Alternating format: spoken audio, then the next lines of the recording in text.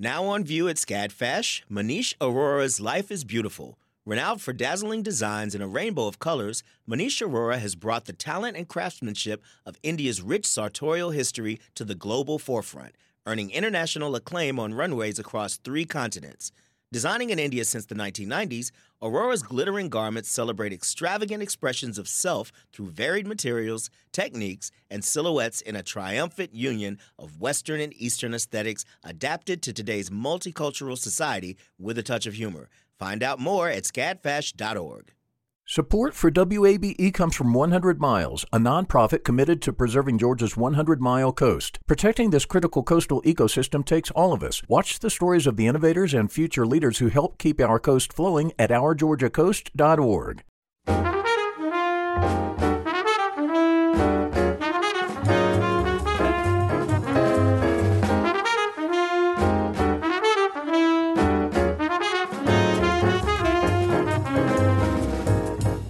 From WABE in Atlanta, this is City Lights. I'm Lois Reitzes. Thank you for listening. Live in-person performance ended with the pandemic, and today we'll consider how the local indie music scene is trying to come back. Along with so many others in the industry, venue bookers and talent buyers have been hard hit. Later this hour, we'll hear from Damon Hare, the main talent buyer for the indie music venue, The Earl. He also books shows at Terminal West, Variety Playhouse, and Aisle 5 in Atlanta. First, when we think of flies, irritating and annoying may be the words that immediately come to mind. Not so for the biologist Jonathan Balcom. He invites us to put away our prejudices against flies and regard them non-judgmentally. Balcom's new book is Superfly: The Unexpected Lives of the World's Most Successful Insects. The author joins us now via Zoom. Jonathan Balcom, welcome to City Lights. It's great to be here, Lois.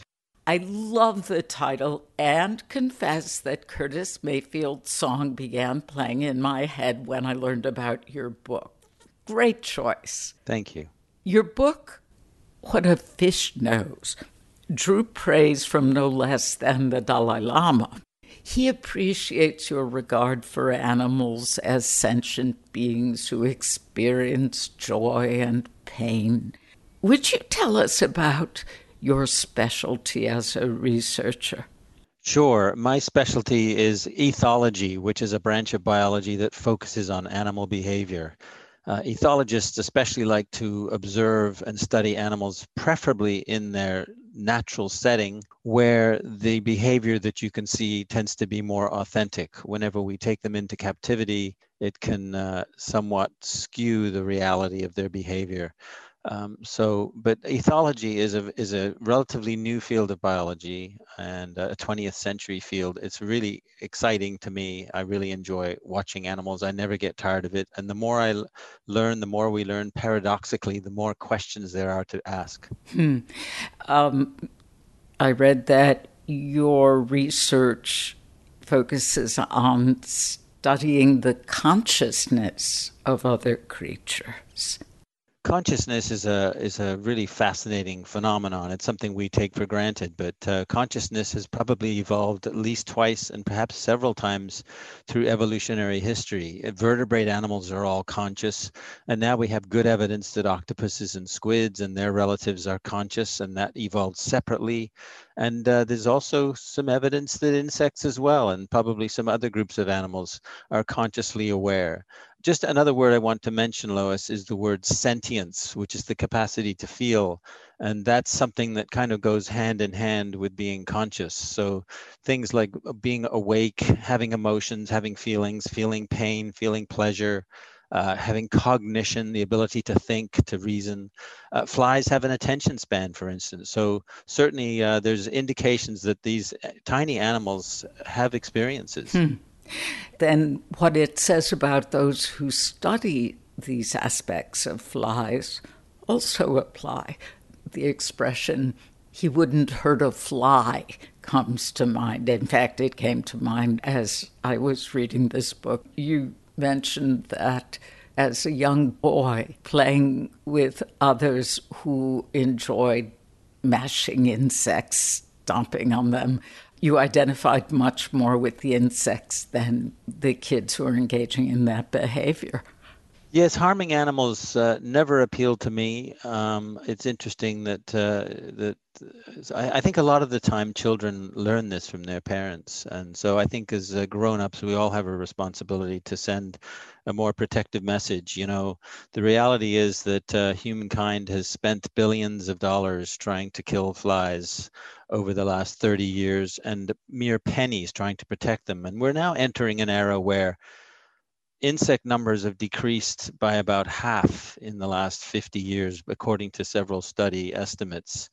And that's scary because insects are extremely useful to us. You know, I don't feel like we have to gauge an animal's value in terms of its importance to humans, but if you do gauge them that way, well, consider that they are vital pollinators of plants. You know, insects are the most important pollinators by far. They pollinate 90% of flowering plants to the tune of a value of over $500 billion a year. Flies are great waste disposers. They clean up messes. You know, the world would be a lot more pestilential place to live in, and it would probably smell a lot fouler as well if we didn't have flies. And flies are also critical parts of food chains in the ecosystem. So you don't necessarily have to like flies individually. I understand when a mosquito bites us, you know, we want to defend ourselves, but we really need flies. We need to have them, and we wouldn't survive without them. Yeah, early in the book, you make the point that if one were to survey humankind of animals we most dislike, flies would make many top 10 lists. And you've just enumerated on some reasons that it's important for us to reconsider that. Why was it most important for you to write this book? I care about animals. I want them to flourish on this planet. And flies are a glittering extravaganza of diversity. There's 160,000 described species, and that's just the described ones. Entomologists estimate that there's probably 5 times that many that are undescribed. There's a huge diversity: phantom midges, picture-winged flies, crane flies, bot flies, big-headed flies, small-headed flies, long-legged flies, cactus flies. The list goes on. There's over 100 families, and most of them are obscure. And if you look at one under a microscope, as I've done, they are exquisite in their complexity, their beauty. Just the mere fruit fly, that little tiny fly that we often feel is a pesky member of our kitchen, you know, buzzing around the fruit bowl, and we wonder where they come from. I admire their resourcefulness that they can end up in our kitchens. But if you look at one under a dissecting microscope, so you can see it up close, the legs, the symmetry, the little tiny spots on the wings, the eyes, the mouth parts, just magnificent, you know, creations, if you want to think of it that way. Jonathan, are you familiar with Levon Bis? No, I'm not familiar with that name.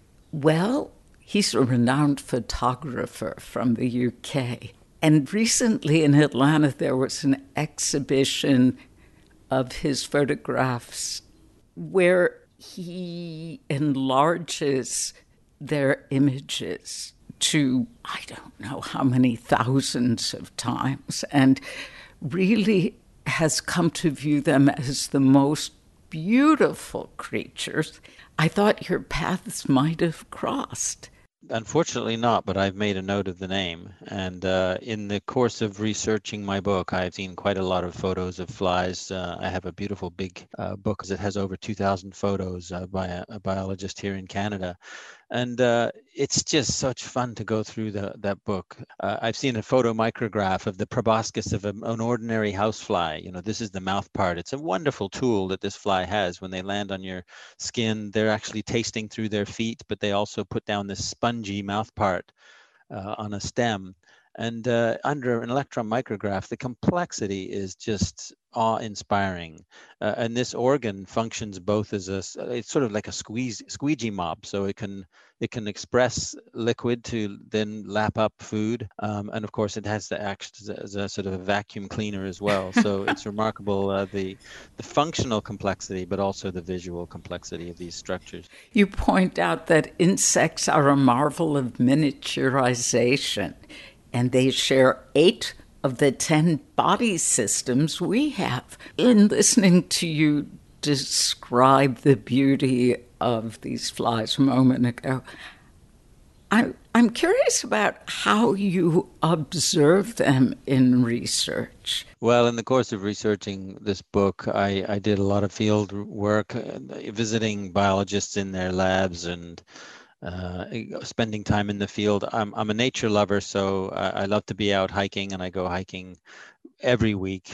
And one of my projects was to allow certain flies to bite me, who I had not permitted to do that if I could help it, such as a horsefly, which is quite a big fly with pretty impressive sawing mouth parts. And I allowed a horsefly to bite me so I could experience the whole thing from start to finish. And just watching them do that was fascinating, and feeling the sensations that I got from that. Also, a stable fly. They're smaller than horseflies, but boy, does their bite hurt. Curiously, when I was prepared and steeled myself for this experience, it didn't hurt nearly as much. And I got a couple of nice photos of a before and after, and how bloated that belly gets when they fill up with blood. Oh, well, how do you study the brains of creatures so small? And I guess I wondered, do you observe dead flies under the microscope? Studying the minds of flies is actually quite a growing field. I mean, insect brains are differentiated. They have structures called mushroom bodies, and they have a central complex. They have a protocerebrum. Studies of various different insects show signs of cognition and awareness. Wasps, for instance, recognize each other in the colony by their faces. And if you mess up the faces with digital manipulations, the wasps don't recognize them and don't allow the other ones to enter. Ants appear to recognize themselves in a mirror. There are many examples of tool use in wasps and bugs. And of course, the honeybees are famous for their waggle dance. But to your question about how do you study the mind of a fly, I'll give you one example. I mentioned attention span a little earlier. What these scientists in Australia will do, for instance, they will tether a fruit fly. So the fly is flying in a drum, and the drum rotates. And they can unfortunately for the fly, there's electrodes, so that the scientists are monitoring brain activity, and then they rotate the drum. And if there's an X that comes around each time, there's a burst of activity in the fly's brain when it regards this X. But interestingly, if the X keeps coming around monotonously, it becomes boring for the fly, and the burst of activity in the brain becomes less and less each time. But then if you introduced a circle instead of an X all of a sudden, then there's a renewed big burst because it's a new stimulus. So that kind of habituation and getting used to and getting tired and loss of attention is a hallmark of having a conscious awareness. So these studies, that's just one example of a way of probing into the inner mind and the inner cognition of a fly. That sounds like a tic-tac-toe game. It does. With X's and O's. In Australia, is that the scientist who goes by the fly guy? Actually not. That's somebody else. I emailed this scientist who does the attention span studies recently, and they're probably colleagues. The fly guy, Bry the fly guy, I saw his TED talk, and he talked about, he mentioned all sorts of things about flies. But one note that I recall from him saying is that if you like chocolate, we can be grateful to flies, because the only known pollinator of the cocoa plant, which produces chocolate, is a tiny little midge, a midge being a fly. Yeah, well, okay, that I was saving. I'm glad you got to it because, Sorry. no, that's okay, Jonathan. That's where my tolerance began to grow in all that you've written about these creatures. When you mentioned the scientists observing the fly tethered, is that something you would not do? Because it sounds like a tether would be, if not painful, definitely restraining. Yeah, it raises the question, can a fly feel frustration? I can tell you that rejected male flies are more likely to consume alcohol. This is again fruit flies. It sounds kind of human of them, but fruit flies go for fruit, and of course fruit rots and ferments, and it does produce alcohol. And flies use alcohol as a tool. Not only do rejected males turn to alcohol sometimes, which may not be in their favor, but female flies, if they're at risk of being parasitized by wasps, or they've been parasitized, they are likely to consume more alcohol because the alcohol has a toxic effect on the parasite, and it can help to protect them. It's an example of self-medication in an insect. It is fascinating. Would you share some of the celebrity names of flies given them by entomologists? Flies have some fascinating names. There's the Beyonce fly, which actually was coined by Bry the Fly Guy in Australia, who we just mentioned. And yes, he named this fly Prynthena beyonceae. The fly is gorgeous and has a bright yellow abdomen. There's, I don't know if it's a fly, it may be a beetle that has Kate Winslet's name in it, Kate Winslet eye. There's even a Donald Trump eye. Yeah, I was fascinated by that one in particular. Doesn't he have like a yellow comb over? I know there's some yellow and orange in there. I believe so, yes. And I don't remember if it has a stern facial expression, but that would be fitting. There's other flies that have, scientists do have a lot of fun naming animals. And with flies, if you study flies, if you go in the field, especially in the tropics, you're almost guaranteed to find new undescribed species every time you put out a net. So, for instance, there's a couple of bee fly species are named for the sounds they make: Apolysis humbug and Apolysis zizixensis. There's a genus of crane flies with very long mouth parts called Elephantomya. And then there's a couple of blowflies. These are ones that are attracted to and help to clean up rotting bodies and other waste products. And their names are Calophora vomitoria and Calophora morticia, which I think are lovely creative names. Oh, yes, Charles Addams would approve. We'll be back with more of our conversation with biologist Jonathan Balcombe, the author of Superfly, in just a moment. You're tuned to WABE Atlanta. The field of mental health counseling is growing rapidly, and Richmont Graduate University can equip you with everything you need as a licensed professional counselor while integrating your faith into your clinical practice. Programs are offered in Atlanta, Chattanooga, and online. Apply today at richmont.edu. That's RICHMONT.edu. You love free. And at Ameris Bank, so do we. That's why we're proud to offer worry-free, hassle-free Ameris Bank free checking. Manage your money your way with convenient access to digital, mobile, and telephone banking, all with no monthly service fee or minimum balance requirements. At Ameris Bank, we're with you. For more information or to open an account, visit our local bankers in person or online at amerisbank.com/free checking. Other fees such as overdraft fees may apply. Ameris Bank, member FDIC, equal housing lender. If you are just joining us, this is City Lights. I'm Lois Reitzes, here with biologist Jonathan Balcombe. His new book is Superfly, The Unexpected Lives of the World's Most Successful Insects. There are many examples of humor in this book. Would you share the windshield joke? Yes. What is the last thing to go through a fly's mind when it hits a windshield?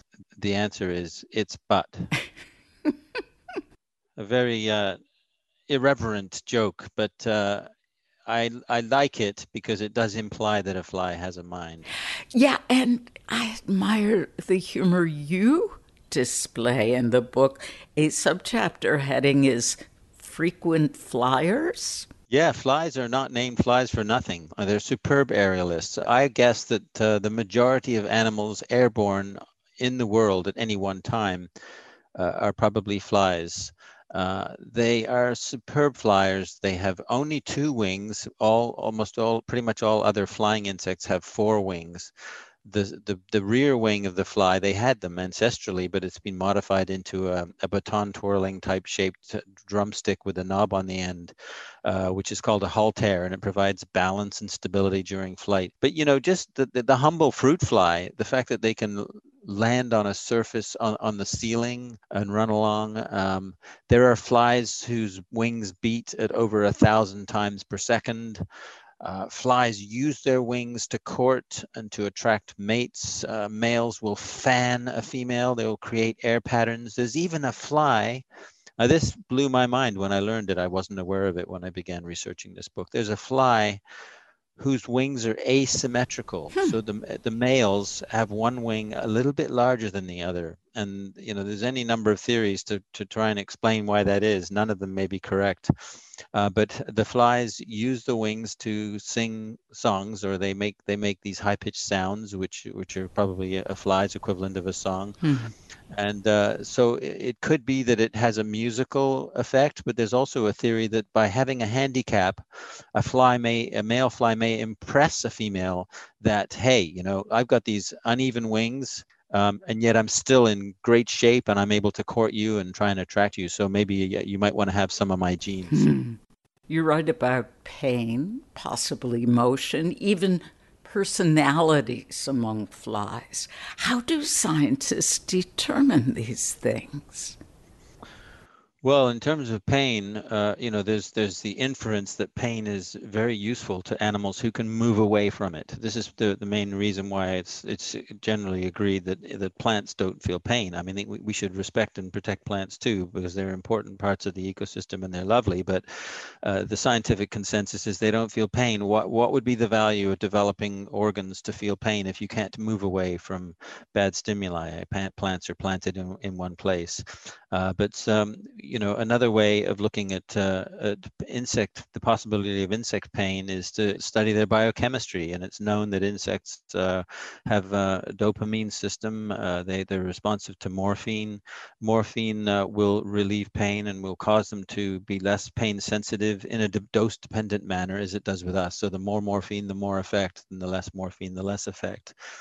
There was a study done in 2019 where they removed a leg from an insect, we might say amputated, and it caused the individuals to have chronic pain-like responses, where they were still hypersensitive to stimuli that would not normally be painful at all, 3 and more weeks after the initial injury was caused. That's called allodynia in humans, and it seems to be a similar phenomenon. Just another point, Lois, and that is that some of these phenomena are conserved through eons of evolution. The fact that flies have dopamine responsiveness and octopamine responsiveness, for instance, as do we, says a lot about the retention of useful adaptations through the evolutionary history. Wow. Please tell us about the Rolls-Royce of flies. Well, it's just one group of flies, and I imagine fly biologists would have their own candidate. But for me, the robber flies are the Rolls Royces of flies. They're a great variety of them, probably many thousands of species, but some of them are very big. The biggest is among the biggest of all flies, I guess 2.5 inches long, which is not a big animal, but boy, to have a 2.5 inch long fly in your hand is impressive. They're not rare, but most people probably haven't seen them. They have very long, pointy abdomens, and they're superb flyers, and they perch just like flycatcher birds do. They perch on a perch waiting with their big eyes, looking for the right target to fly by. It could be a dragonfly, another fly, it could be a wasp or a bee. The biggest have even known on rare occasions to take down hummingbirds, small hummingbirds, and they fly out, grab them in their legs, and stab them with their sharp mouth parts and inject a poison that usually immobilizes the prey within seconds. So they're a pretty impressive kind of fly. Yeah, and doesn't arouse my sympathy, but certainly curiosity. Yes, and you'll be relieved to know they don't attack humans. I'm relieved, although I'm sorry for the hummingbirds. Yes, me too. However, when it comes to attacking humans, I found it very difficult to read about the mosquitoes, black flies, and midges. Yeah, really. Why should they exist? Yeah, well, nature's a complex thing, and different species evolve according to opportunities. And, blood, for instance, is a very rich protein source, and there's a lot of it around on the earth. I estimated that there's 4,600 square miles of human skin available to mosquitoes. That's a pretty big habitat worldwide. And so perhaps not surprisingly, and if you add goats and sheep and cows, which we breed in huge numbers, we've expanded their natural habitat. So mosquitoes are an example of a group of flies that are probably doing very well thanks to the human presence. And they're opportunists. Flies are entrepreneurs. They're extremely adaptive, and mosquitoes are an incredibly successful group of flies. Yeah, but okay, can we distinguish their worth from the other pollinators? Well, I would say one area that mosquitoes are extremely valuable is elements of food chains. I can assure you that not every animal would want mosquitoes to disappear. A lot of animals feed on them. If you see swallows flying around in the air, I used to study bats. They eat a lot of mosquitoes. So they're a very, very important food source. And of course, if that mosquito happens to have successfully taken blood from another animal, then the lizard or the bat who catches that very full mosquito is going to get an extra protein meal. So I hadn't thought about that before researching the book, but it occurred to me, yeah, that's right. That some of that stuff gets passed on. It all gets passed on in ecosystems ultimately. So, ecosystems work by complexity, and organisms are opportunistic. If there's a niche available, they tend to fill it. And as I say, blood, including our blood, is a very, very rich potential food source. Oh, let me tell you, I have provided many a rich meal for mosquitoes throughout my lifetime. Let's talk about filth and decay. Would you first tell us about the button with a cartoon you received from a friend? Yes, the button has a very crude little cartoon drawing of a fly. And if I pardon the language, but it says, we'll work for and it speaks to, there's obviously a pun there, but it does speak to the attraction of some fly species to waste products from other animals. We were just talking about blood. Well, poop is also a very valuable source of food, and also a place to lay your eggs and grow your young for many species, and flies have certainly taken advantage of that. Okay, newfound appreciation. Your writing is witty and clever, is evident early on. And then we reach the sentence, fly sex comes in 50 shades of brown. What do we know about flies as lovers? Yeah, they really seem to like sex. There's foreplay, there's gift giving, there's cannibalism, there are serenades. I mentioned songs. There's complex genitalia. There's even giant sperm. Some species of fruit flies, the males produce giant sperm. This is thought to be a product of sperm competition, where if you have a big tangle of spaghetti-like sperm that's 7 times as long as your body, you're going to make it very hard for any other male sperm to penetrate and fertilize the female's eggs. That's perhaps more like reproduction than sex. But flies, a lot of male flies do really cool dances and displays for females. Some of them do semaphore displays with their beautiful patterned wings. And the dance fly males have to be very careful when they approach a female. She's predatory, and she'll be quite happy to have him for dinner. Thank you very much. And the dancefly males have evolved to try and deal with this by catching another food source and giving it to the female. So she's both well-nourished and happy and preoccupied, while he hopefully, if he has his way with her. Some males have taken to wrapping that present in a silk wrapper, presumably so it preoccupies the female for even longer, so he has more chance of getting away without being that female's next meal. Some of your research landed you close to Atlanta.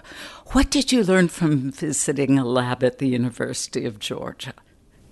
Oh, yeah. Kelly Dyer at the University of Georgia was fantastic. We spent several times in her lab, and she knocked out some fruit flies. She's a geneticist. When I say knocked out, she put them in ether and they became temporarily unconscious. And that's when I got to see them under this dissecting microscope, and just to see the incredible complexity, the beauty, the symmetry. They were like little jewels. And she toured me around the lab to see some of the equipment she used, tools for isolating genetic material, a centrifuge, which was actually a salad spinner.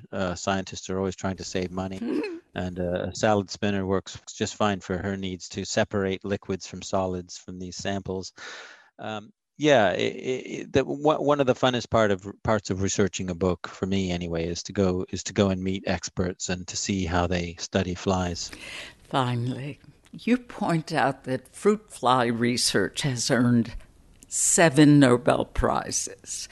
What are some of the serious subjects and diseases studied in fruit fly research? Yeah, the 7th of those 7 was just the one awarded last year to the 2 women who developed the gene editing technology, CRISPR. And, almost all of this work with fruit flies, and there's been over 100,000 papers, academic scholarly journal papers published on those so far, and that number is growing rapidly. And for the vast majority of that is fruit fly research and genetic research using fruit flies.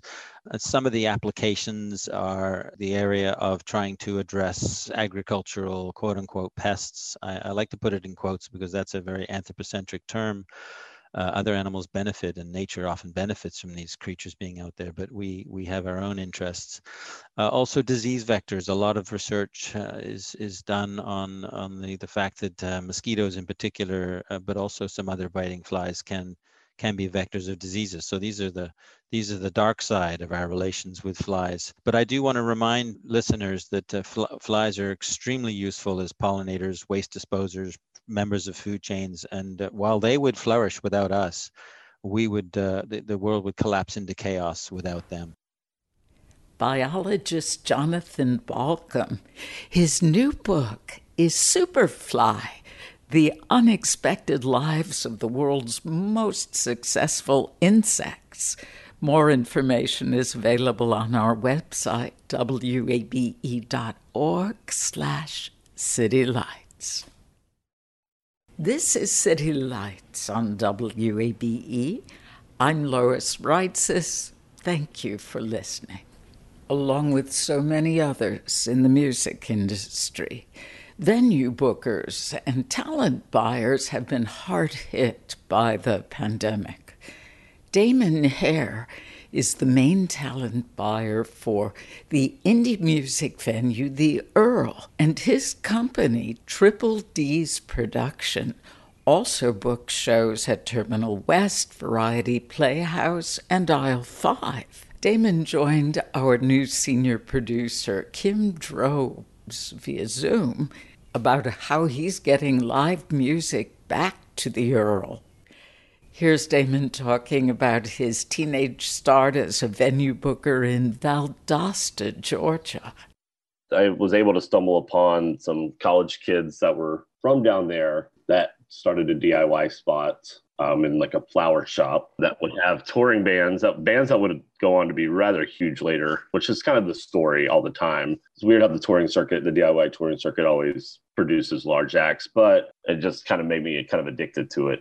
at a very early age. Well, how did you end up in Atlanta? I was booking tons of bands from up here down there. So I befriended a bunch of Atlanta people. And then when I was 21, I decided to transfer to Georgia State and move up here. And I've been here ever since.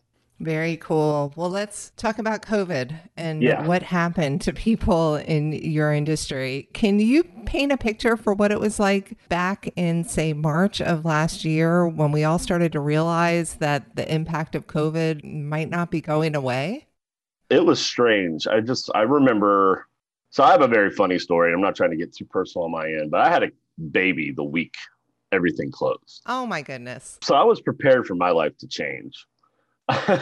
Like on overnight, but I didn't expect the entire world to completely change so drastically. I do remember the week before, and we all knew that the cases were forming. We saw like, oh, there's a couple cases in Georgia that people know of now, and then when the former president was on, he did that press conference where he said closing the borders, no more flights, no more anything. That was super shocking, and that's kind of where we really didn't know how to roll with like because we had hundreds of shows booked, and so did every venue in the country. It was just super bizarre to like think about having to shut them all down. And you're only thinking, everyone was only hoping for a couple weeks. And as each week went by, you keep hearing like some expert saying, no, you got your hopes up if you think it's going to be a couple months. It's going to be next year. And no one wanted to believe that. It's such a fast-paced industry. And so, yeah, it was very shocking. And it's almost like I said, if you're booking and promoting, your life's kind of immersed in it really hard. Like just like a lot of jobs, of course, it's no different really. There was a lot of mourning involved besides watching so many people having to be sick and to see how sad it all really got. Was the initial reaction to start rescheduling immediately or just canceling till further notice? It was best to cancel. Some bands want to be hopeful. The band from Europe or Japan or Australia, that was definitely, best to cancel and, pray that they can come back in the next couple of years. And it's unfortunate because there's so many great foreign acts nowadays that come through, which is such a blessing and privilege we all have. But yeah, so a lot of things canceled. There was hopeful rescheduling for fall of 2020. But then the emails started getting a lot slower. I got to a point where I was like, well, at least I have my son I can hang out with. He could take my time and kind of my mind off of it here and there. I was very lucky to have that aspect. Well, I think it is absolutely a lovely aspect that you were able to bring a child into this world during that time. And then you had that focus when things were really just bleak for everyone. But as far as making a living back in the time that everything was just being canceled, how did that work for you and your coworkers? We all had to really go on unemployment. There was just no other way to do it. The music industry definitely needed it because we're like literally one of the last industries still coming back.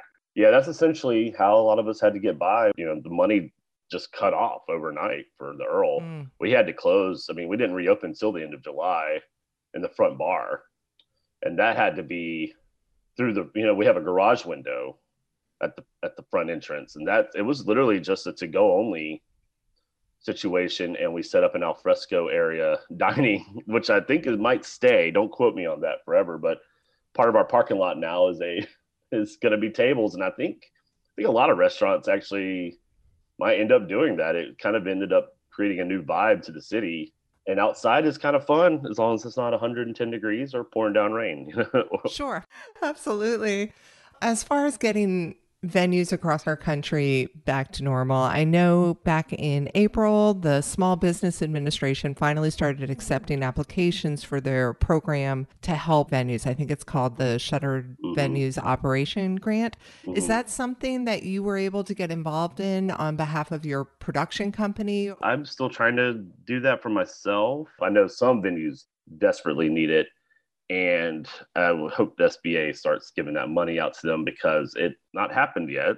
So we'll see. Maybe once they get the kinks figured out, because some places that are strictly a room for just music and they can only open when they have a musician playing, and they're struggling so hard. It's just a sad day. Tons of venues closed. Caledonia and Athens is heartbreaking that it's gone. Totally. That was like that's almost like a mirror image venue to us, but in a sister city, an hour down the road. It's like, it could have easily been you. Yeah, totally. But that's the thing. We're a lucky spot. We were established very early on in East Atlanta. Now East Atlanta is so popular that the Earl is very much supported. That support was really evident in the virtual performances and everything that you scrambled to try to do. Yeah, those were fun to do. I really wish we could have done more, but the video crews that did that, they did those pretty much for free. And so they did that on their spare time for us. And we are so thankful that could happen. And that's why they look so cool. And they're still on YouTube if you can find them. There's 3 of them. And we were able to do the Charlie Brown special, which City Lights covers every year. That's right. With Jeffrey Bootser and T.T. Mahoney. Like, that was being discussed up until like the week of. And a lot of people were very thrilled that we were able to pull that one off at the last minute. Oh, wow. So let's talk about what a new normal may look like. It seems like shows are starting to be scheduled. When is your earliest, and what can people imagine that it will be like? Is there limited capacity? Are there masks? What's going to happen? So our first one, we're not going to be inside for the very, very first one. We're doing our 22nd anniversary because we didn't get to celebrate our 21st. And I know we're a notoriously, 21 and up bar. So it's kind of ironic we didn't get to have our 21st birthday. So we're 22nd anniversary will be in our parking lot on July 11th. Our owner's band tag team, and then country westerns from Nashville, Tennessee, who include Joseph Plunkett, who is an Atlanta native. They're an incredible rock and roll band. And then Gentleman Jesse will be headlining. It'll be during the daytime. It's free to the public. We will ask for some donations, maybe. I mean, we are taking care of the bands and everything. But that's the very first one outside. We'll shift to indoors on July 28th. Surfer Blood's playing July 30th. But those will be, we're not doing limited capacity by that point. That's why we waited until the end of July. So we're not jumping in like having shows every night. And then in August, we're just doing Fridays and Saturdays.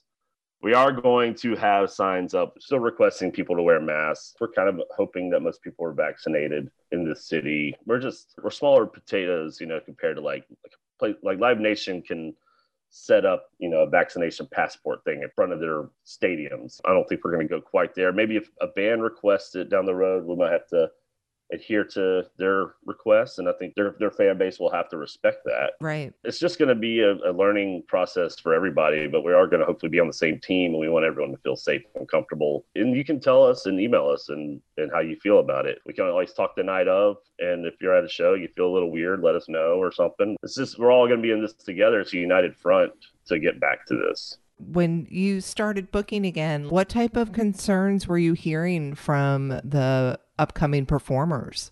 Nothing particular. I think they mostly want to see masks, in the crowd. Safe. I think everyone was hoping that the vaccine rollout was going to be well taken care of by this point. So I think that was it. I think everyone was really just hoping by the end of summer it would look this good. That's sort of why we wanted to wait on shows. I know some venues started doing limited capacity in May and June. We just kind of wanted to wait. I do run into people if I see someone I haven't seen in a while at the grocery store, or someone who knows what I do, and they'll pick my brain. They ask when shows are coming back. They go, "Oh, I got an invite to this one show. I just don't know if I'm ready yet."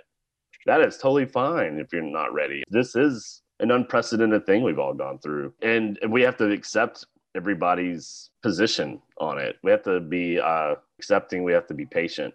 And we get it. If you don't feel comfortable, don't come. Like, we're not going to be offended. Like, we get it. I mean, it's literally up to the person who's ready to buy a ticket or not, ready to attend or not. I'm fully vaxxed. I'm still going to wear a mask just to kind of show face for everybody else if that they can feel comfortable wearing one. Good job. Moving forward, what do you hope right now for the future of your industry? I just want the concert industry, and I just want everyone everywhere to not take it for granted anymore, because it was such a thing that was just always there, but now the last year and a half, everybody's like, God, I could use a show right about now. I could use a show. Just don't take it for granted, like anything else in life. Live musicians, they are a special breed of human, and they work really hard at what they do, and they deserve better pay. They deserve better quality of life.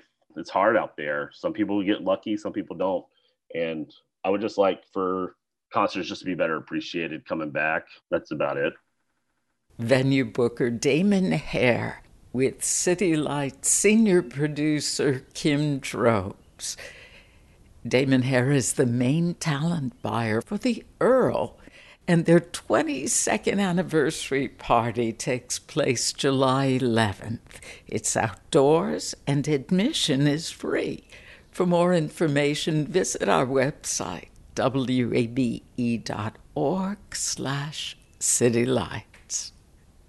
As an art form, jazz has been notoriously slow to include women instrumentalists, but Tia Fuller is working to change the situation and see that women receive the long overdue recognition they deserve. She is a composer, jazz saxophonist, Berklee School of Music professor, and plays the music for the character of Dorothea Williams in the Pixar film Soul.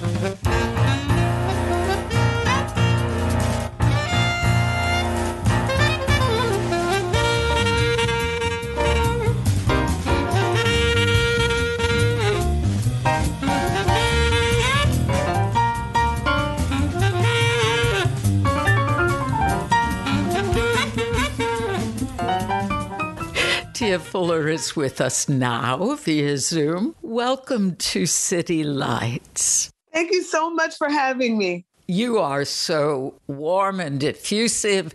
Dorothea is so reserved and imperious. You are not Dorothea, are you? You know, there are certain parts of my personality and character where I am Dorothea. I think it's more so toward like the balancing of self, not towards other people. I grew up in a very warm, supportive, nurturing environment. And so generally that's where I like to function. But when it comes down to like the seriousness of my career or getting jobs done and my professional nature, there's a certain element in there that can go there if need be, but usually not. Well, Dorothea is the consummate artist and the one Joe Gardner always dreamed of playing with. Pixar characters always seem so lifelike. Would you take us behind the scenes of how you worked with Pixar to bring Dorothea's character to life? Ironically enough, the character was already predetermined before I got there, which was interesting. The thing that they did the molding of is really revamping and shaping her physical character to mirror more of mine. And then also all of the elements, musical elements. So like my fingerings are exactly the fingerings. Well, her fingerings that you see Dorothea playing are exactly the same fingerings that I'm playing. So it's true to each and every artist. And then also like my entire setup on my saxophone, they have Dorothea playing alto. They changed everything on my saxophone, including the engraving and the ligature placement, which holds the reed on the mouthpiece. Like all of that is mirrored to my saxophone, which was really cool. And, you know, ironically enough, I was watching the movie with one of my best friends who comes to my concerts all the time and is an avid supporter. And she was like, Tia, look at how she's holding the saxophone. That's how you sit on a stool. Or the way that you like adjust the saxophone mouthpiece. That's what you do. That looks like you.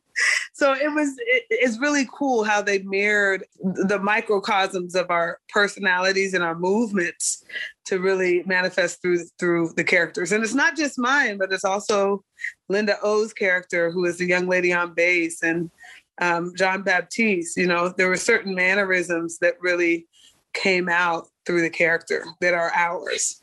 Well, that's why it's so lifelike and all the more authentic. I mean, in effect, Dorothea is you, your musicianship and your craft. The main character, Joe Gardner, is a middle school band teacher working for his big break as a jazz musician. And that's where your character, Dorothea Williams, comes in. She offers Joe the opportunity to join her quartet at the best jazz club in New York. Tia, how does that compare with your own big break? Now this was the very ironic thing about the character and the development was that I spent significant time in New York, New Jersey area. I moved out there in 2001 and stayed there for 14 years to specifically pursue my career. And so the New York scene, I know extremely well just because I was in there really trying to etch into, my career and the experience of being a jazz musician, a Black woman who is a saxophonist, and then also all of the social and cultural elements that are a part of it, and being a band leader. And it was ironic because those parts were not discussed as far as me playing her character or being the sound behind the music in her character. But my life, to me, in a macro perspective, really correlates with her journey as a woman playing this music and being a leading woman who's playing at premier jazz clubs. It was just really extraordinary to see how the stories at that point intersected. Did you have one particular big break, or was your success more on a trajectory? Oh, wow. It truly has been a series of breaks, but I would say probably the most notable to the general public is, of course, the gig with Beyonce, and which is ironic because that's a different genre. Prior to that, though, I was playing with the Duke Ellington Orchestra. I thought that was a big deal. I would say so. That's a big damn deal. Yes, exactly. And then also, playing with the great late Ralph Peterson, starting in 2004. And then really starting my own group, like when I first moved out to New York in 2001. To me, my big break was the culmination of the smaller breaks and the lessons that it really bestowed upon me, which has led me to, today and different opportunities such as Pixar. You mentioned Beyonce. You also played with Aretha Franklin. Were those the most memorable gigs? Yes, those are some of the most memorable. The thing about it is playing with Aretha Franklin, I was a part of the Black Girls Rock. It was a group. It wasn't my quartet. So I remember right before the performance, we met and we had prayer all together, but it wasn't like I got a chance to really sit and fellowship with her. But either way, like playing with Aretha Franklin, performing with Natalie Cole, of course, meeting Wayne Shorter and Herbie Hancock. And I was actually supposed to perform with him last year before the pandemic shut down. Performing with Terry Lynn Carrington and actually being a good friend of hers now. And she produced my last Grammy-nominated album. I know she's been on this show, which is great. But yeah, to me, those are the big breaks. And for me, a big break is having a goal point or a dream or just something that you want to attain, and you're able to not only tap into it, but you're able to go exceedingly above and beyond. Jazz saxophonist and Spelman alumna Tia Fuller. She plays the saxophone you hear for the character of Dorothea Williams in Pixar's animated film Soul.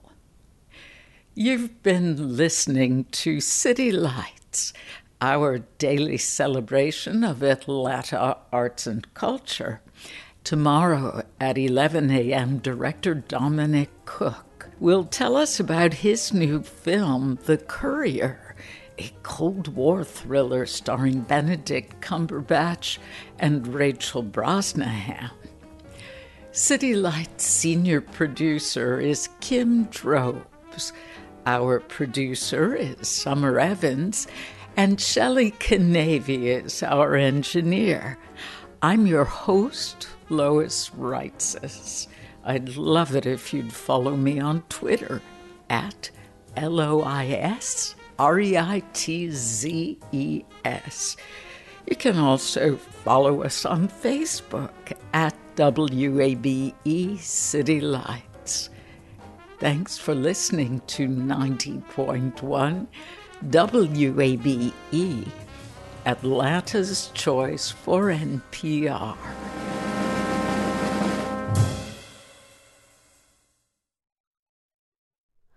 Hi, it's Terry Gross, the host of Fresh Air. We bring you in-depth, long-form interviews with actors, directors, musicians, authors, journalists, and more. Listen to our Peabody Award-winning Fresh Air podcast from WHYY and NPR. Have you donated to WABE yet? I know you've heard us talking about why it's important, but it doesn't have to be this big decision. You can give at whatever amount fits your budget. It can be a spur-of-the-moment thing. You already get so much out of public radio, so just go for it. Visit WABE.org/donate and become a member right now. And thank you.